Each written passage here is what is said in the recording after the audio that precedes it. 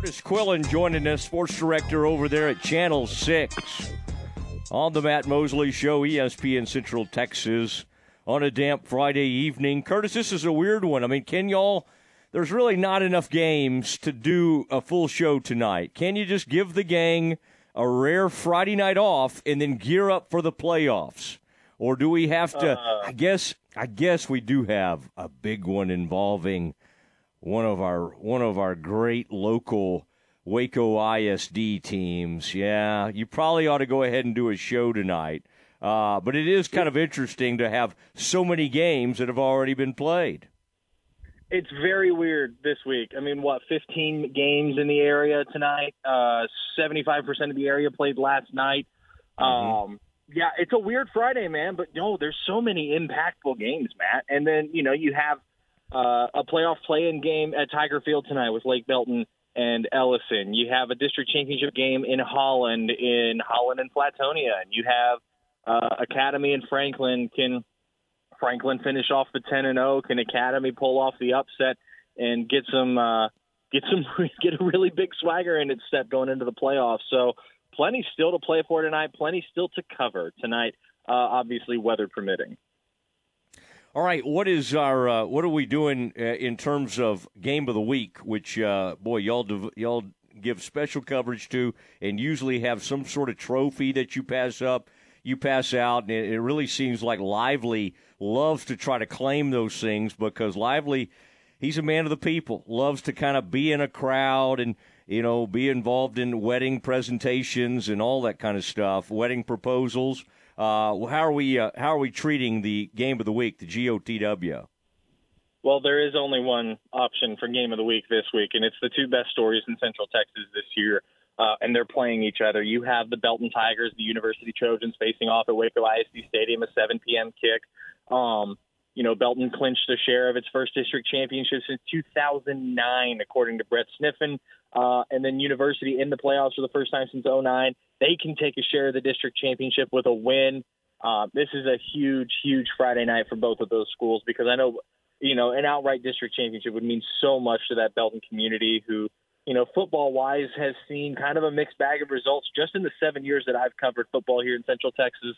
And then when you factor in everything going on at University, how is that not the game of the week?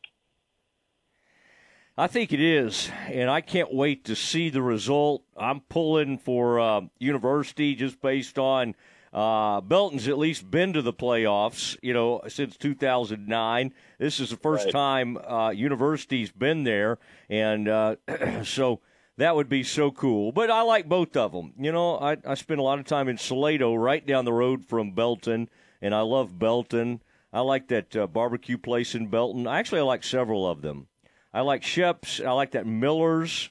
That's a good one. That's some good barbecue right there in Belton. Kurtis, what's on the agenda for you, by the way, tonight? Do you try to get out and go, go to on these when you're out there, filming some of this? Will you try to go to one of the local restaurants, or do you just kind of go to, Slotsky's or Sonic or whatever? I kind of hit a drive-through on Friday. I'm trying to get to the stadium for the game, get the video that I need, and I'm trying to say hi to coaches and if I have a moment with them, if they're off doing their own thing and they're not hands-on and pre-game, I try to pick their brain on a couple of things. Sometimes it's about their team so that I can better explain it on the air. Sometimes it's about their district for the same reasons, and then sometimes it's just about things going on around the state.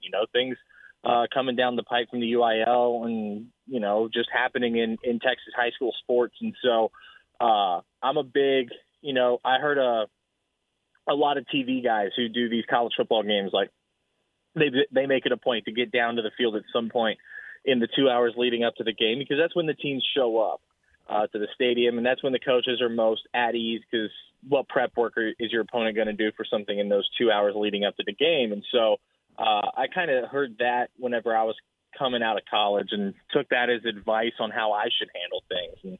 And when I'm able to make it, now I do make sure that I get a dinner in on the way to the game because eating at 10 o'clock at night is not ideal for my health. Now, the key is to bring them some information, too. You know, you want to be a sponge and you want to be a good listener, but occasionally, you know, things you're hearing across the state, they'll be all ears. Coaches love the scuttlebutt of it all across the state, and you're very plugged in, so that it kind of the information highway kind of works both ways there. Now you're worried. I saw this tweet. The Baylor is going with its all-white uniforms, which I think is a good road uniform. I think they play fast in those all-whites. I think they look good. I think those things look clean. You say rain in the forecast, grass filled with red paint. Norman, this sent me scrambling to the weather forecast.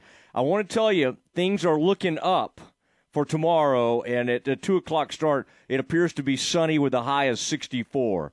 So I think we're in good shape because me being the fair weather fan that I am, when I saw you tweet that, I have tickets to the game tomorrow all of a sudden. My buddy called me, and he's got tickets, and we're going to go. But I was going to back out if it was bad weather. You know, having lived in Oklahoma for 3 years, man, all I'm going to say is if you don't like the weather, wait 5 minutes.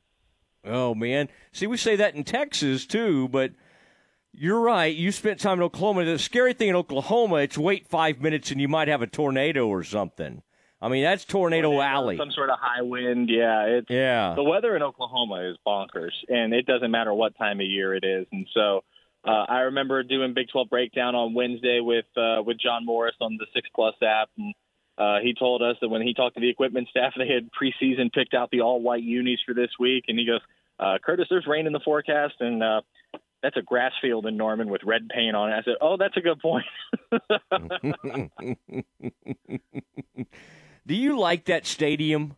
I got to say, I have not covered – I was trying to think back, like, how many times I've been there, and I can't even really remember that much. Is it, you know, obviously you're partial to Stillwater. That's a different experience. It's not quite as big.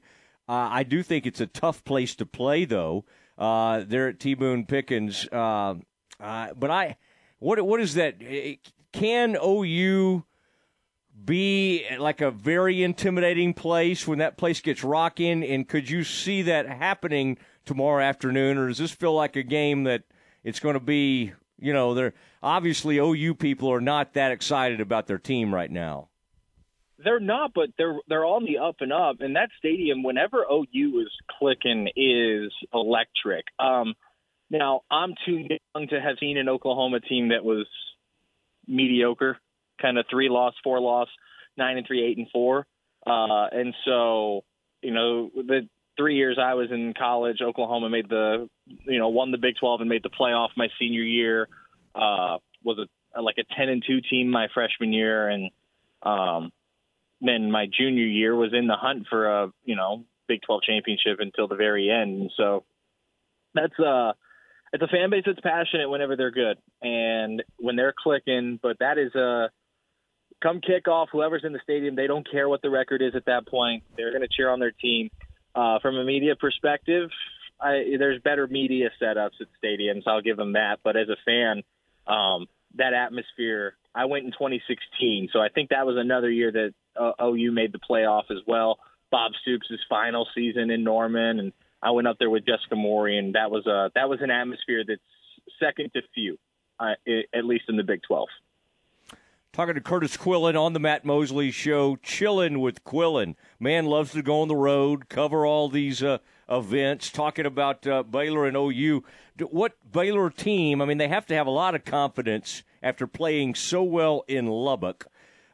This will be a little bit of a different atmosphere, and OU's not the normal OU we've become accustomed to. They are favored to win this game. I think the last thing I saw, maybe favored by 3.5.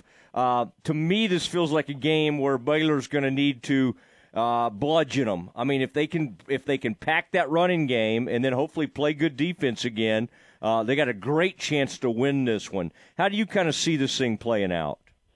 To me, the biggest key for this one is the run game, right? I mean, Baylor's run has improved drastically from 112 yards against Oklahoma State on October 1st to an average of 252 the past 2 weeks against Kansas and Texas Tech.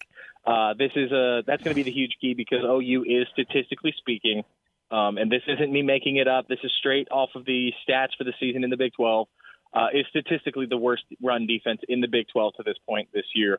And so, to me, that means Richard Reese and Quaylon Jones are the key to this one for the Bears. If they can control the clock, run the ball, and Dylan Gabriel is going to get big plays. But you have to make sure that the pressure is on the OU offense to get the ball back, because I don't know that if you let OU control the clock, that you're going to have those that it can do that if you're the Sooners. I don't know that their offense is built that way, and I don't think the defense is built in a way to not get this game into the 40s. I think for Baylor, the biggest key: keep it low scoring, keep it into the 20s, and run the ball, and just let your running backs carry you to a win. And so that's the biggest key in this one for me. And I think this is going to be the biggest tell of where, this Baylor run game is at moving forward. And then if the OU defense adjusts and they start forcing you to pass it, can Blake Shapen get that same kind of connection with guys like Ben Sims and Gavin Holmes?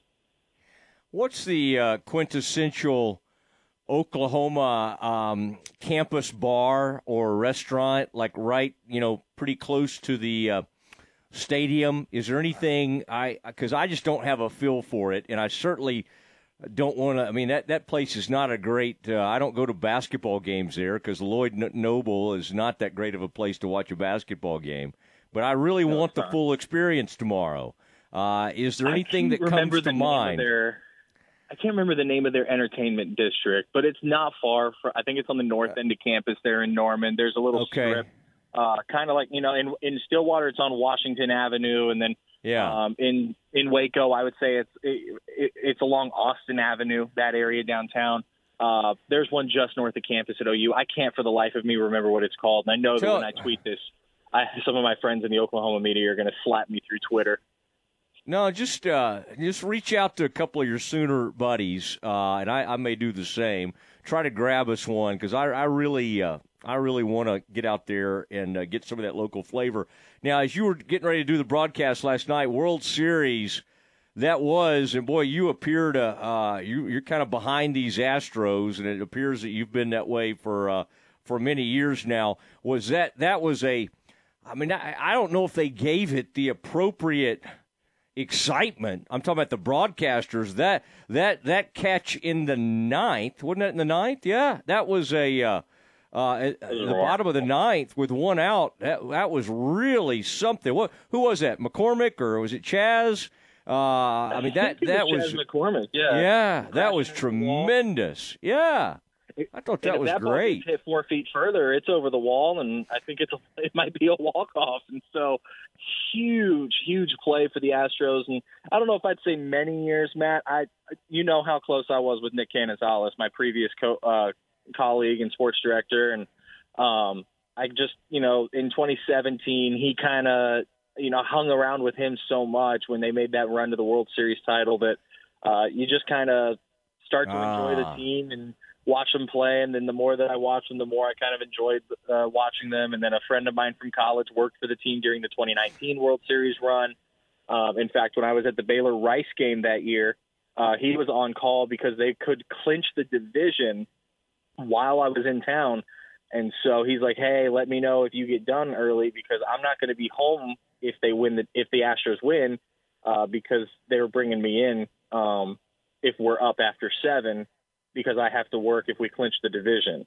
And so he gave me, I stayed down there Saturday night, didn't have to anchor on Sunday. And so I just hung around Sunday, went to the game, watched them clinch the division that year. I think that was when Springer hit a home run in his first 3 at-bats of the day. And it's a fun time, and that's a fun venue. It's just been hard to not enjoy that team the past few years. And I've become a very casual Astros fan, much to the dismay of one of my former colleagues here at Channel 6. But this is a fun team, and the fact that, Justin Verlander gets his first win in the World Series, I think speaks volumes for just kind of the fight that's in that Astros team, and that catch last night. That may be a World Series saving catch. Yeah, that was pretty amazing. And by the way, I think that's smart to hit Bryce Harper or just walk him. I don't know why they've been pitching to him this series or throughout the postseason. I mean, you should just put him on base. and that's what they did. Now, again, you could say they almost paid for it, but I don't think that's a bad strategy. And interesting that you fell in love with the team when they were at the height of their cheating. I don't know what that says, but that's interesting that's kind of when you started to enjoy the team.